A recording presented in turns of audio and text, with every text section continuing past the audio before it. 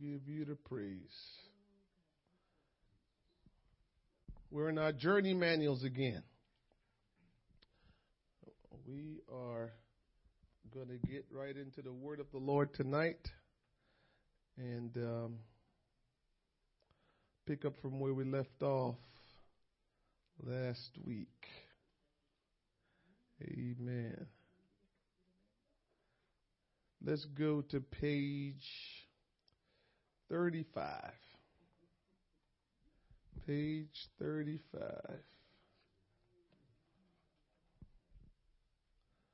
And while we're going there, I would like for someone to turn to the book of John, chapter 14, verse 12. John, chapter 14, verse 12.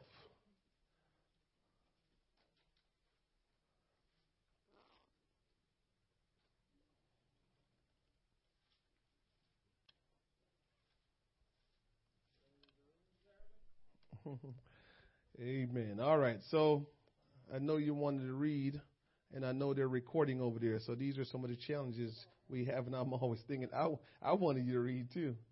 But amen. Okay. All right. So the word of the Lord says in John chapter 14, verse number 12. And again, we're still in our journey book, and our topic that we've been on is prayer. And John chapter 14, verse number 12 says, Verily, verily, I say unto you, he that believeth on me, the works that I do shall he do also, and greater works than these shall he do, because I go unto my Father. And whatsoever ye shall ask in my name, that will I do, that the Father may be glorified in the Son. Now that's important there. He says, and whatsoever ye shall ask in my name, that will I do. So that's, whenever we read the Bible, we want to keep the Bible in context. And what that means is you can't just pull a scripture out and make it mean what you want it to mean. When you look at the scripture, you have to look at the passages before, you got to look at the passages after, and even probably cross-reference it to see what it's actually talking about. So Jesus said, whatsoever ye shall ask in my name, that will I do. And so sometimes we get to the place where we're saying, I'm asking and God is not doing it, but he said, whatsoever I shall ask him, he will do. And so the question is, why isn't God answering? And so there's another text in John chapter 15. John chapter 15. Let's see here. John chapter 15.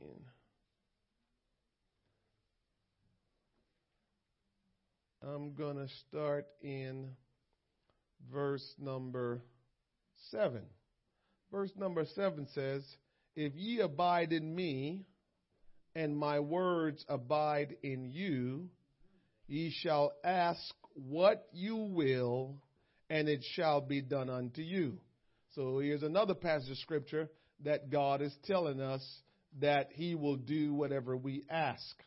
But the first one said that if we ask anything in his name, and this one says, if you abide in me and I abide in you.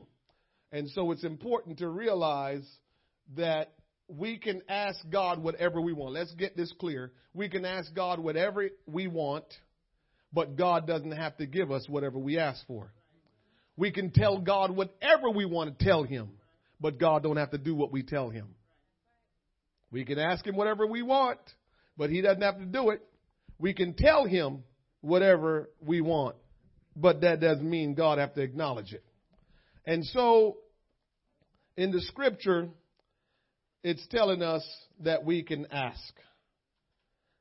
always remember, we talked about this last week, that God in the beginning was a transcendent God. He's absolute. He has no limitation. He is not dependent on anything or anyone. He is all powerful and he has all authority. That means that God knows better than you. That means you can't tell him something he don't already know. That means you look crazy for trying to order him around. That means you look crazy for questioning him because of something. Don't mean you can't question him because you want to know why. Because you certainly can question him, but he reserved the right to not answer you.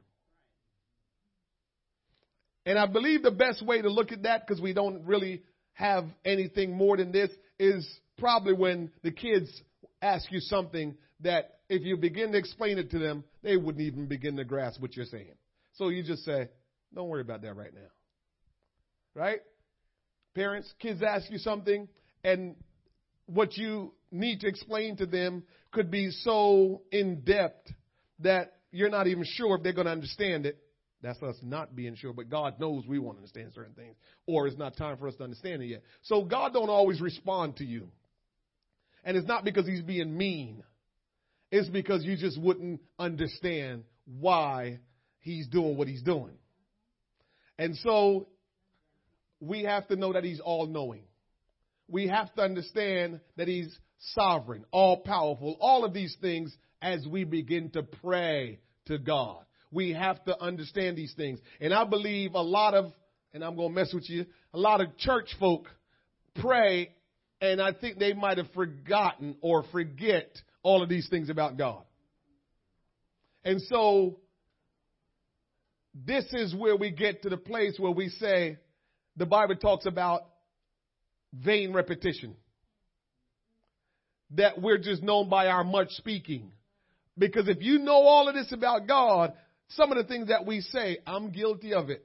If we know all of this about God, why are we saying some of the things we say to him? We're praying now. We're saying all these things that it's supposed to be like, well, you know, he knows. You know, he's all powerful. You know, he has all authority. You know, he controls everything. And so if all of that is true, then what? We just have to be careful in how we pray. So we talked last week that prayer is fellowship with God, communication with God, and not a monologue where we sit, stand, lay, and rehearse what we want to him. And he can't say anything. When we're done, we get up and we go. Most of us do that. We just belt out everything we need to belt out. Once we get it all out and we can't think of nothing else, all right, I'm out. And prayer is supposed to be a communication between you and God. You didn't give him a chance to talk back to you. Revelations chapter 3, verse 20, we read that it says, behold, I stand at the door and knock. If any man hear my voice and open the door, I will come into him and will sup with him and he with me. And remember, what I made clear in that text was God is a gentleman. And so God needs the opportunity, your invitation, to do what he needs to do. So just that understanding of God standing at the door knocking, it means the door that he's knocking on, he is not the owner of that house. He's on the outside, and that's why he has to knock. When somebody comes to your house, if they belong there, they have a key. And so they push the key in the door and they go right in. That's someone that lives in that home.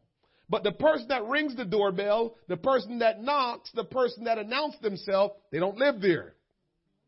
And so here is God giving an example that he stands at the door and knock. The all-powerful God, the sovereign God, standing at the door and knocking. Why would he do such a thing? because there's certain things that it's up to you for him to do what he needs to do, because he won't force his way in. He's a gentleman. And then I talked to you about that. He said that when you let him in, then you will sup with him, meaning you will serve. But then he says, and I with you. Then the tables will turn and he will serve. And what I try to point out to you is, we're doing a whole lot of the serving, and God is doing no serving in our life. And so we can't receive the blessings of God like we need to, because we're doing all the serving. Martha did all the serving. If we go back and look, I'm sure Mary did some stuff to prepare for Jesus, but after a while she got in the place to say, now I'm going to let him minister to me. I'm going to sit at his feet. And so prayer has to be two ways. I communicate to him, then I shut my mouth and let him communicate back to me, because we're ministering to one another, right? I'm expressing to him whatever I'm expressing to him, and then he will speak to me about what he wants to speak to me about. And he may not speak. He may just listen and says, okay. May not say a word. And there's nothing we can say or do about it, because, again, he's all powerful. He's all knowing. He's all present. So if he decides he won't say really anything to me, what am I supposed to do? Get upset? All right. So we talked about those things. We are commanded to pray. B says we're commanded to pray. And in 1 Thessalonians 5:17, it says pray without ceasing. The Amplified version is what's written there, but I'm telling you, it says pray without ceasing. So we're supposed to pray always, okay? C, God answers prayers. God answers prayers, okay? In Jeremiah 33, verse 3, he says, call unto me, and I will answer thee. So God will answer you if you will call unto him, and show thee great and mighty things which thou knowest not. We said 5 things that prayer will do. And remember, I told you when I prepared this manual, there were things today that I prepared and put in this manual that I don't believe anymore because of just studying the Word. So I'll run through this real quick, and I'll tell you what I don't really agree with that we have listed in this book. 5 things prayer will do. Prayer gets your spirit closer to His. Remember, I said God is present everywhere all at once. God is pouring out His Spirit. God is present everywhere. That's His word.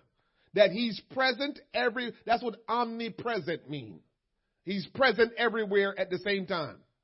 So, if that's true, and if I have the Holy Spirit, like the Bible says I do, and I have witnessed that I do because I've proven that through evidence of speaking in tongues, and the Spirit have led me. So, if He's present everywhere and I have His Spirit, how much closer can I get to Him? So, prayer don't get my spirit closer. Prayer makes me focus on Jesus. Don't make me get closer. It makes me focus. He's always present. He's in me. So if I'm not close, it's because I'm just caught up doing my own thing. I'm not focused. But when I pray, I become focused, and now I'm paying attention to Him. So when we pray, it makes us focus on Him. All right? B, prayer changes our attitude. I agree with that 100%. When you pray, you have a different attitude. Because prayer demonstrates humility. People who don't pray, they are haughty. They are not humble.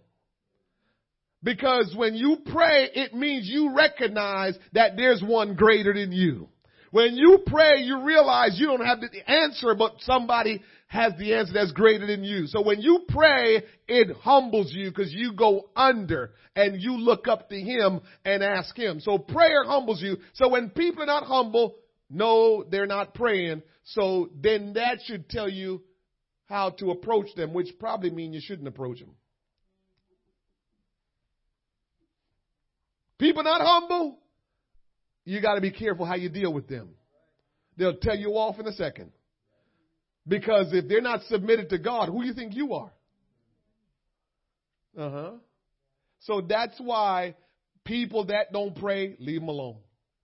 Pray for them, that somehow they will get a desire to pray.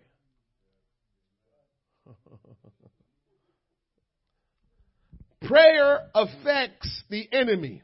Remember, I told you that you don't need to pray to affect the enemy. So I don't really agree with that 100%, because I don't have to pray to affect the enemy. All I have to say is, Satan, by the authority of the word of God and the power of the name of Jesus, I command you. I talk to him, because the Bible already says, as children of God, we have power over the power of the enemy. So we have power over him. We don't have to get no real heavy prayer to start praying to affect Satan. Are you kidding me? Just by being who you are as a child of God, you're affecting him. You have no clue how many times he wanted to do something to you and he couldn't. Because you don't have to pray for that. You are already a child of God. You've got the name of Jesus Christ in your life and the blood of Jesus applied to your life. He can't do nothing with you. So you don't have to pray for that. Prayer changes heaven. That's not right. And I know we have here Hezekiah prayed and changed the mind of God. He was to die, and his prayer added 15 years to his life. Your prayers affect the way God deals with you and those you pray for. I don't agree with that.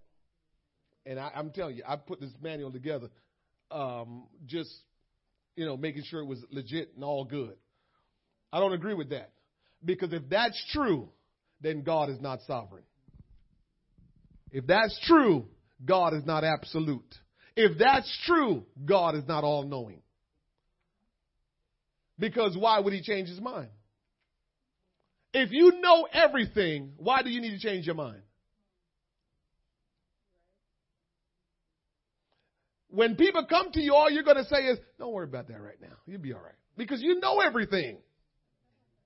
You might not explain everything to everybody, but you won't respond to what they're trying to tell you because you already know everything. So what I tried to tell you last week was what we think is changing God's mind is God interacting with us so we can experience his nature, his characteristics. But don't think we change his mind. You don't change God's mind. Now, I know that's stuff that's been taught years ago.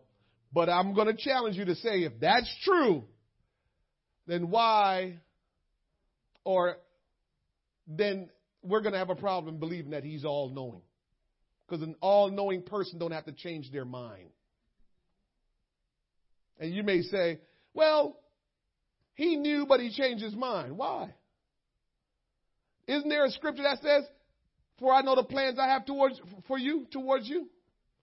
So if everything about you he has in control already lined up for you, why would he change? If I knew you before you was forming your mother's womb, why would I let you change my mind now? If I knew what your purpose is in this life when you were born and I already got it ready for you, why would I change my mind? So God don't change his mind because he knows everything. But when we read the text, and I challenge you, part of what we need to start doing is going into the text and start reading it a certain way so we can understand. You know what I read over the other day when me and the guys were together? That God will make a way of escape when we're tempted. And we went into it, we delved into it a little bit, and what we laughed at was, it's after you have experienced that temptation that he will make the way. And so we used to read it and think that we won't get it jammed up, that God will make a way before we can get jammed up. But if you go back and read that scripture, it said, in the temptation, he will make a way of escape. We got to go back and read our Bibles. God will make a way of escape. Yeah, that's true. Not until you get jammed up. And you probably got jammed up because you jammed yourself up. So God will make a way of escape in the temptation. So you're not going to escape the temptation if you don't do right to begin with. But in the temptation, God will make a way for you to get out. So all I'm saying is, some things that you've always believed, go back to the text and read it a little bit more and dig into it a little bit more and see if it still reads the same way you thought from when you believed it way back then. Yes, sir.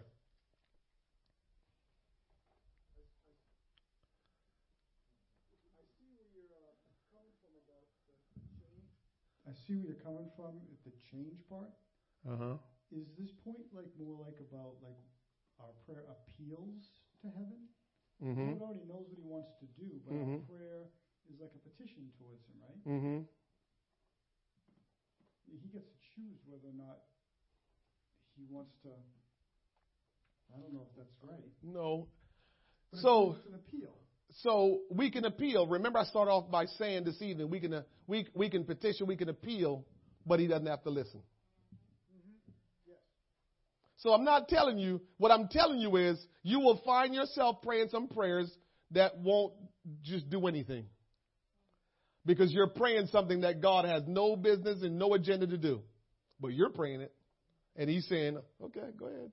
It's all right. I'm not doing that." This is why the two texts that I read to you earlier, whatsoever you ask in my name. You know what that means? According to my plans, according to my intention, according to what I will, then I'll do that. So again, he has the course in your life set. And if you choose to go down that course, then as you begin to petition that, if you're on track to where he say you need to be, then he's just doing it as you're saying it. He's doing it as you're saying it. But that's when you are doing his business. That's why I said, whatever you ask in my name, according to my purpose, according to my will, I'll do that. Because I'm doing it. So if you're sensible enough to know that you're walking with me and you're praying, I'm doing that. But if you ask me something that has no business to do with what we're up to together, then I'm just going to keep on moving. We're not doing that. So that's what I mean by we can petition anything. We can pray anything. But it's only going to be what God intended to do from the very beginning that he will answer. And then I'll throw this little caveat in there. Can't underestimate the devil. Because the devil will sometimes try to get things to work in your life and make you think that God is answering your prayers when God didn't answer your prayers. Can you imagine? Can you imagine you're on drugs and you don't have a job and you keep praying, God, bless me with finances. And every time you look up, you was able to get some finances. But all you're ever going to do with it is drink it and smoke it or whatever kind of drugs you do. You think God was doing that? But somehow we crazy enough to believe God was blessing me with money to go buy drugs. God was blessing me with money to go buy some alcohol to drink. No, he's not doing that. There's somebody that wants you to stay addicted to drugs and alcohol and want to destroy your life. And so he will try to help out in whatever way he can to make you get that money to go mess up your life. All right. Let me move on. Here are the 9 steps to guarantee prayer success using the Our Father prayer. So let's take a look at this and you'll see some of the things that I'm telling you proven out. In Luke chapter 11 verse 1, and it came to pass that as he was praying in a certain place, when he ceased, one of his disciples said unto him, Lord, teach us to pray, as John also taught his disciples. And so if you look at the prayer that Jesus taught them in Matthew chapter 6, verse number 9, it starts out with our Father. And so this is a pattern for prayer. It's not necessarily what you pray, but it's the pattern, right? So when you see our Father, the first thing is that must make some sense to you is he your Father?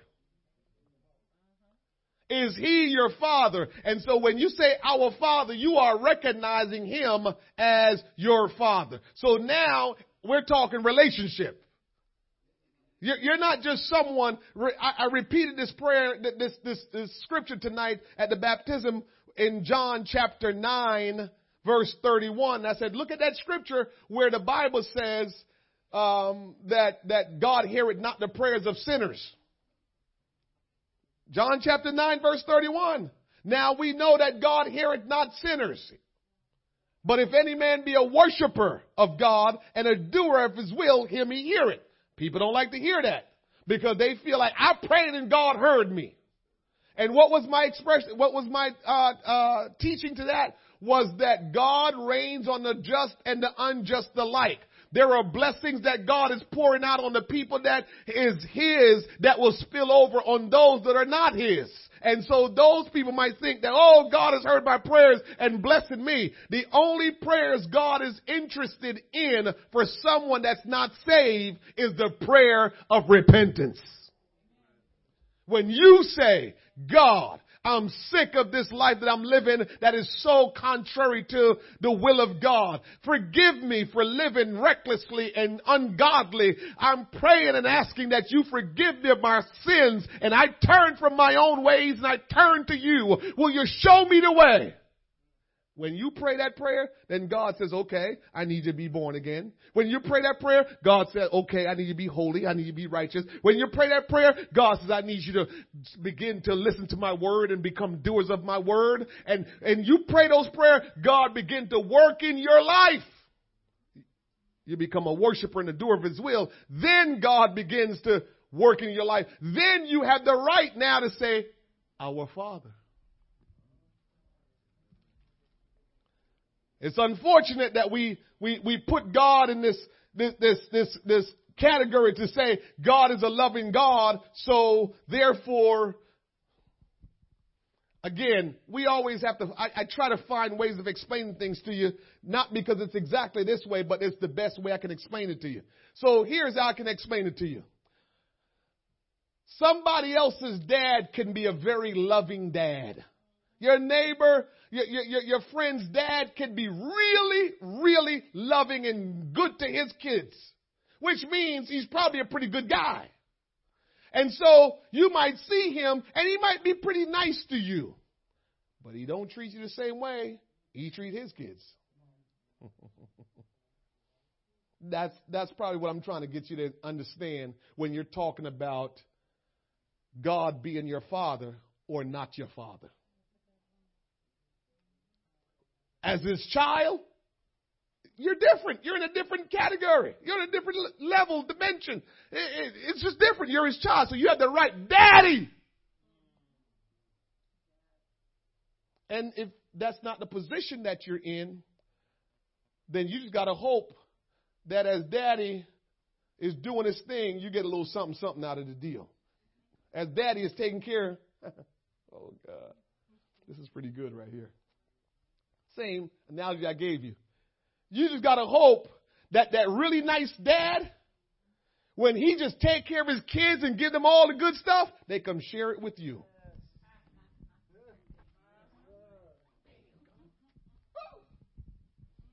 That's heavy. He your daddy. He take good care of you. The neighbors don't have that daddy. He ain't their daddy. Because they didn't do what it took to become his children. And all you can do is pray that when he take good care of his children, they would look and say, would you like some of this?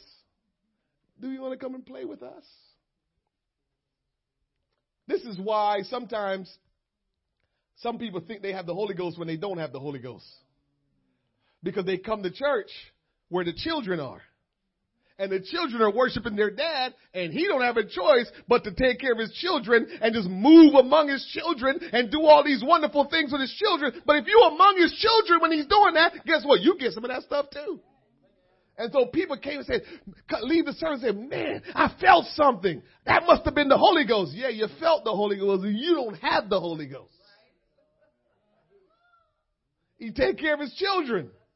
So you get among his children, you don't have a choice but to receive something because he got to take care of his children.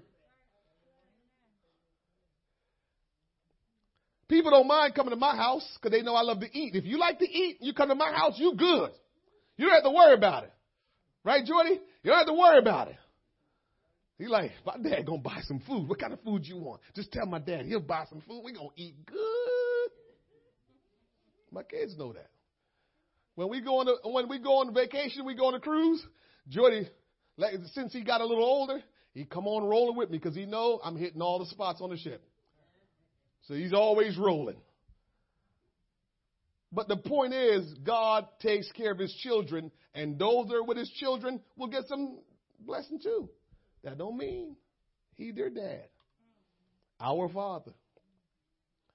So when we call on our Father, we acknowledge a relationship, children and Father. Look at Romans chapter 8. This is good stuff right here. Verse 14. For as many as are led by the Spirit of God, they are the sons. I don't know why people feel like they can do whatever they want, but God going to take care of them. I don't know. It's just probably just how we like to feel that way, like God is so good, he'll do this. The second, step 2 in the prayer, hallowed be thy name.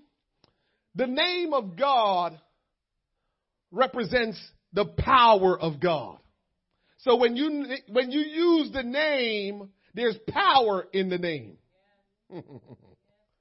There's power in the name of the Lord. And again, this is why it's important that whatsoever you do in word and in deed, do it all in the name of the Lord. Because that's, I was talking to someone, I said, isn't it strange that we get baptized, not we in this church, because we in this church, we get baptized in his name, the name Jesus. But isn't it funny how people get baptized in the titles Father, Son, Holy Ghost, but if they had to cast out a demon, they never cast out a demon, Father, Son, Holy Ghost. Get out of here, Father, Son, Holy Ghost. Oh, man.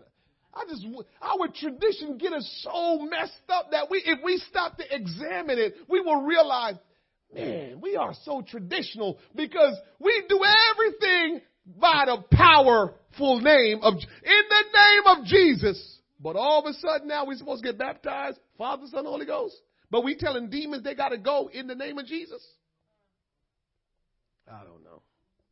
I don't know how we let that get past us and we swear by it. Oh, you got to get baptized in the titles, Father, Son, Holy Ghost. All right. All right. Step 3. Thy kingdom come. Thy kingdom come.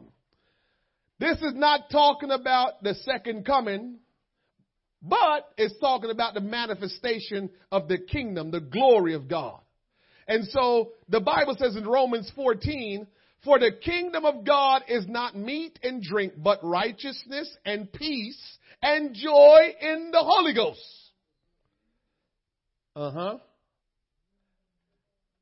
Then in 1 Corinthians 4:20, the scripture says, for the kingdom of God is not in word, but in power. The kingdom of God, meaning the demonstration of how God's kingdom operates. This is why when Jesus came on the scene, we never read about demons being cast out until Jesus came on the scene. Because what he's saying is the kingdom has come. And so when the Bible talks about the kingdom coming, it means the power of God reigning. Thy kingdom come. And so when we say that, what we're saying is we want the kingdom of God to be exhibited, to be established, to be revealed. to be demonstrated in our midst. Thy kingdom come. Step 4, thy will be done in earth as it is in heaven.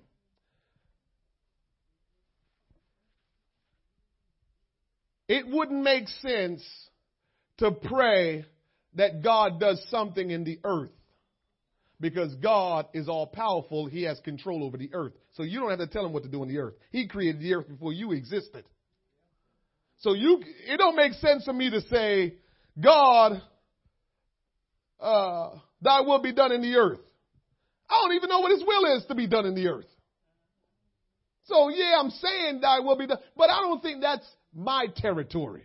Let him do what he needs to do in his will being done in the earth. So I don't believe it's talking about thy will be done in the earth. I think he means thy will be done in the earth, in your body. This dirt that you're walking in. Thy will be done. Because why? He's a gentleman. And the only way God's going to work in your life is if you invite him, Matthew, to work in your life. He's not just going to come and work in your life. Behold, I stand at the door. So until you let him in and give him the opportunity or the access to do whatever he wants, guess what? His will can't be done in the earth. So thy will be done in you. And listen, I know this is challenging because it challenged some of how we see. Listen, God help us. When God created everything in the beginning, he says to man, be fruitful and multiply and have dominion over what? So the deal is God don't have to do anything in the earth if we let him do something in this earth. We are supposed to be the ones that take care of the business in the earth if we let him take care of the business in this earth.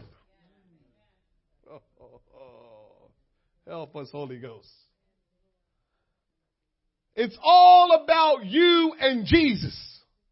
What he intends to do in your life. What he intends to do to work through you to get the will of God. That's what this is all about. What he is intended to do in you to be demonstrated in this earth. So he's working in your life to fix you up, and he's working in your life so you can help to fulfill his purpose in the earth. Thy will be done in the earth as it is in heaven. Whatever you have for my life, Lord, it's already established in heaven before the foundation of the world. Now let it be done in me. I give you all my heart. I give you all my mind. I give you access to my life. Do whatever you want, Jesus. That's how it's supposed to work. Teach me. Psalms 43, 143 and 10. Teach me to do thy will, for thou art my God. Thou spirit is good. Lead me into the land of uprightness. God is interested in working in our life. Fifth part of that prayer. Give us this day our daily bread. Yes, we know the bread is the word of God, but I believe there's more to the bread, and I believe that when we say give us, we're asking God to give us whatsoever he needs to give us so we can make that day the way it's supposed to be. So as we go out into every day, God is interested in working in this earth so this earth can do something in this world. So whatever we need in the morning, we need to say, God, whatever you have in store for me today, will you give me this day my daily bread? Give me what I need today. And that is supposed to be repeated every day. The Bible says his mercy is new every day. And so if he got to give us new mercy every day, then God, I need some new stuff in me every day. Mercy, thank you. I appreciate that. I need more word. I appreciate that. I need more understanding. I appreciate that. Because whatever you got me doing today, you know I need everything I need to be, because I can't do anything without you. So every day we pray when we say, give us this day our daily bread, you tell him whatever it is that's daily bread today, I want it. It may just be the word. Okay, I got it. Give me some more. And you read the Bible. You pray and seek him for direction. But it could be more things. God will supply all of our needs according to his riches in glory. Step 6. And forgive us our debts. What kind of debt you think you probably have with God? We probably have a sin debt, don't we? Because we have so much stuff we've done wrong. They just pile up. Lord, I got a debt here, man. And I need you to forgive me for this debt because I can't pay it. I can't pay for it. Remember I told you the Lord spoke to my oldest son and told him that he was going around purchasing sin like he can afford it? My God, I never forgot that, man. That is some heavy stuff. I said, you couldn't make that up if you tried, son. The Lord told my son, he said, you're going around purchasing sin like you can afford it. Oh, God. Forgive us our debt, Lord. Forgive us our debt because we can't afford it. We can't pay for it. We can't take care of it. Woo! So we got to ask for forgiveness. Very important. 7, and lead us not into temptation. So when you get into temptation, who got you there? If you pray in that prayer, if somehow you end up in temptation, probably you led yourself in temptation because we're drawn away by our own lust, the Bible says. So we have desires that are still sinful. We have desires that are still wrong. This is why we're still trying to work it out because we still got some sinful desires. And we're saying, Lord, lead us away from that stuff, man. Lead us away from that stuff because we're so messed up that if we don't call on you, we're always going to find ourselves edging back over to that stuff we're not supposed to be doing. Lead us not into temptation. And so we got to pray those prayers. We got to watch that stuff. Remember, just so you know, God don't tempt you with evil. God tests you with things that will help you to grow. But if it's evil, please don't say God led you into temptation. If it's evil, you led yourself into temptation. Because God don't tempt nobody with evil. So if you find, you can't say, well, God allowed me. I remember somebody said this to me. That God did something in my life so I wouldn't hate you. Think about that. We have control over hate. And so God not getting into that. So you can't tell me that God had to do something in your life so you wouldn't hate an individual. That sounds silly. God don't want anybody to hate anybody. And so the bottom line is, if you find yourself hating, that was your doing. That was your temptation. That was your lust. And so you find yourself hating anybody, that's a work that you build up in your life. God didn't build that kind of stuff and now he got to do. No, you built that all up in your life. So you find yourself hating had nothing to do with God. You kept on working and working and working till you build up this thing of hate. And yeah, you're going to need God to deliver you out of that, but you build that up. When we find ourselves in bad spots, it's usually our actions.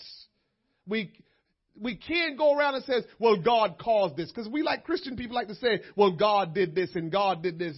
If it's evil, it wasn't God.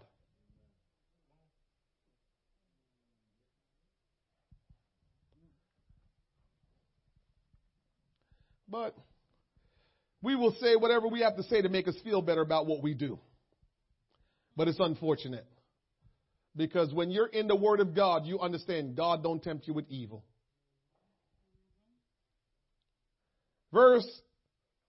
Step 8, I should say.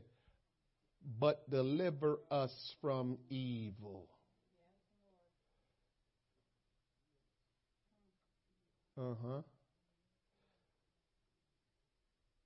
So when you get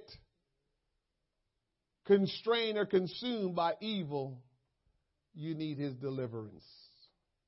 He won't lead you into evil, but he's just such a good God that when you go wrap yourself up in evil, he will deliver you out of evil if you call on him.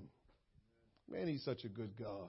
He got to stand by and watch us be idiots all the time. And then he got to stand here again and watch us say, will you forgive me, Lord? I need help. And he good, man. He's good. I'm sure he doesn't shake his head like I shake my head. I'm sure he's like, oh, yeah. No, all right. Forgiven. Let's keep it moving. Because he just stand there all the time and watch us jam our own selves up. Act like we knew better. That we the omnipotent one. That we're the sovereign one. And we get ourselves jammed up trying to be the sovereign God. And then we finally got to go to the sovereign God and ask for deliverance. And final 9. For thine is the kingdom. The kingdom is yours. And the power is yours. And all the glory forever. Amen. The kingdom is his. The power is his. All the glory belongs to him forever. Amen. Overcoming problems in prayer. Let's run through this real quick and we'll finish with the overcoming the problems. We have 10 minutes, if not less. The problems, the first one, A, the problem of discipline. We need to overcome the problem of discipline.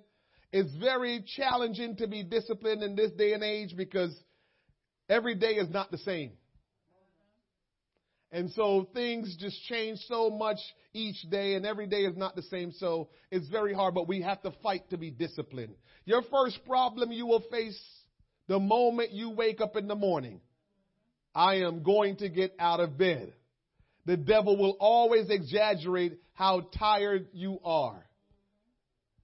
I learned that some years ago that when you're tired, if you are determined to do something for God, you will realize once you start doing it, you're not as tired. But you got to start doing it. You got to have in your mind, I got to do it. Go to bed on time, get up out of the bed early. I'm struggling with this, but it's working by default. So I've been trying to get to the gym. And in order to get to the gym the time I need to get to, I'm forced to do it. I like it. I'm kind of forced. I got to get my kids to school by a certain time in the morning. So I can't work out at night. It just never worked for me. Working out at night. I just can't. If I work out at night, I won't sleep. That's why I can't work out at night. So I got to work out in the morning.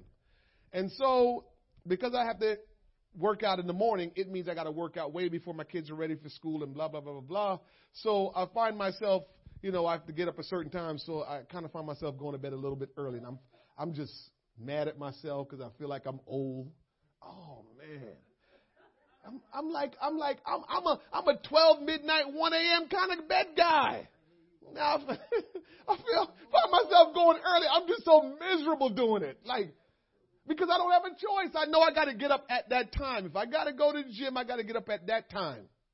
I don't have any wiggle room. It's driving me crazy, but I'm being forced. Nothing I can do.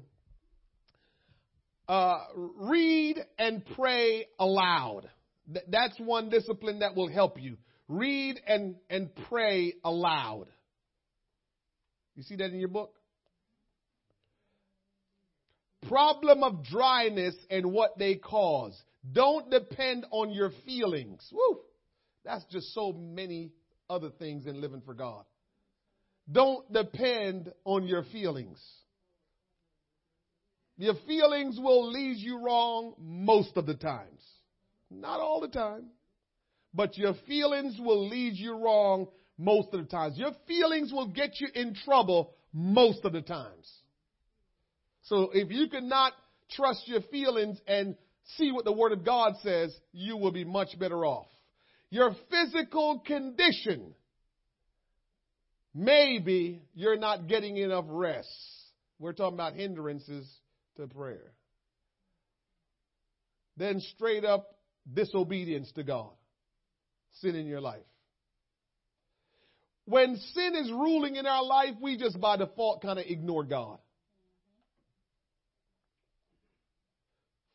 4, getting in a rut. Isn't that so true? Anybody agree with me that man, you can be rolling for a while, and if you change something about your flow, all of a sudden it's hard to get back in your flow. When I went up into the mountains the other day, that's how many days I didn't go to the gym. About 3 or 4 days I didn't go to the gym. I came back, well, I won't go today. I said, man, just interrupt your flow. Get in a rut. So you got to be careful with ruts. Try to be consistent in what you do. C, the problem of diligence. The problem of diligence. Your greatest problem is not going to be your struggle to stay consistent. Satan will probably fight you harder on this than anything else because he knows that connecting with God on a consistent basis is where the power is.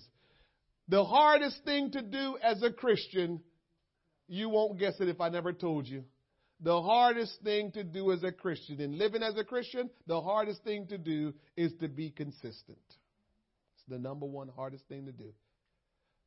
So when you're trying to be consistent in your prayer, it's the hardest thing to do. You're trying to be consistent in gathering together for church, hardest thing to do. Trying to be consistent in reading your Bible, hard. Just consistency as a Christian is the hardest thing to do. All right.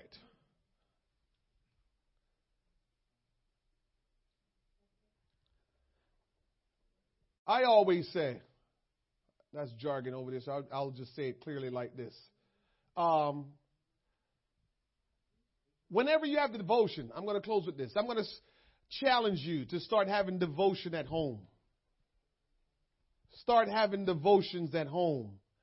Try to spend between 15 minutes to a half hour with yourself if you live by yourself or with your family, everybody in your home, for 15 minutes to a half hour every week of praying together, reading the Bible together, and talking about what you've read.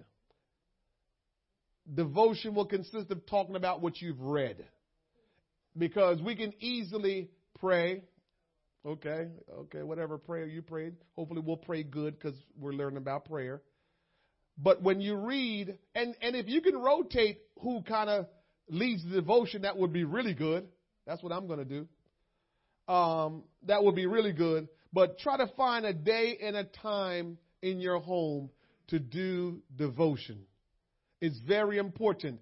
Going into 2020, I'm going to challenge you. Our theme for 2020 is one, O-N-E, becoming one with Him.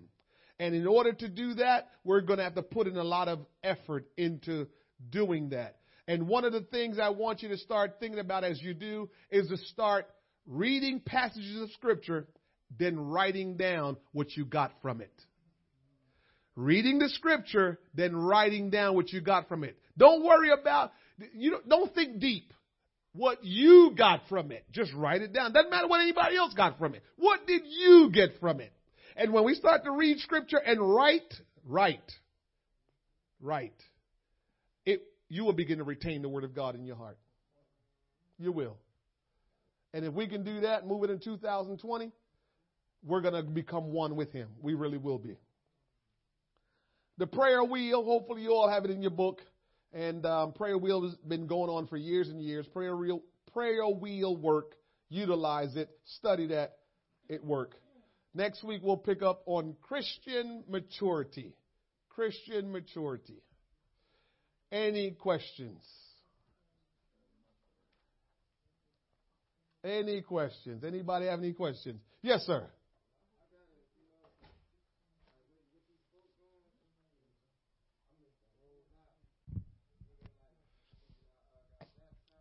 Mm-hmm.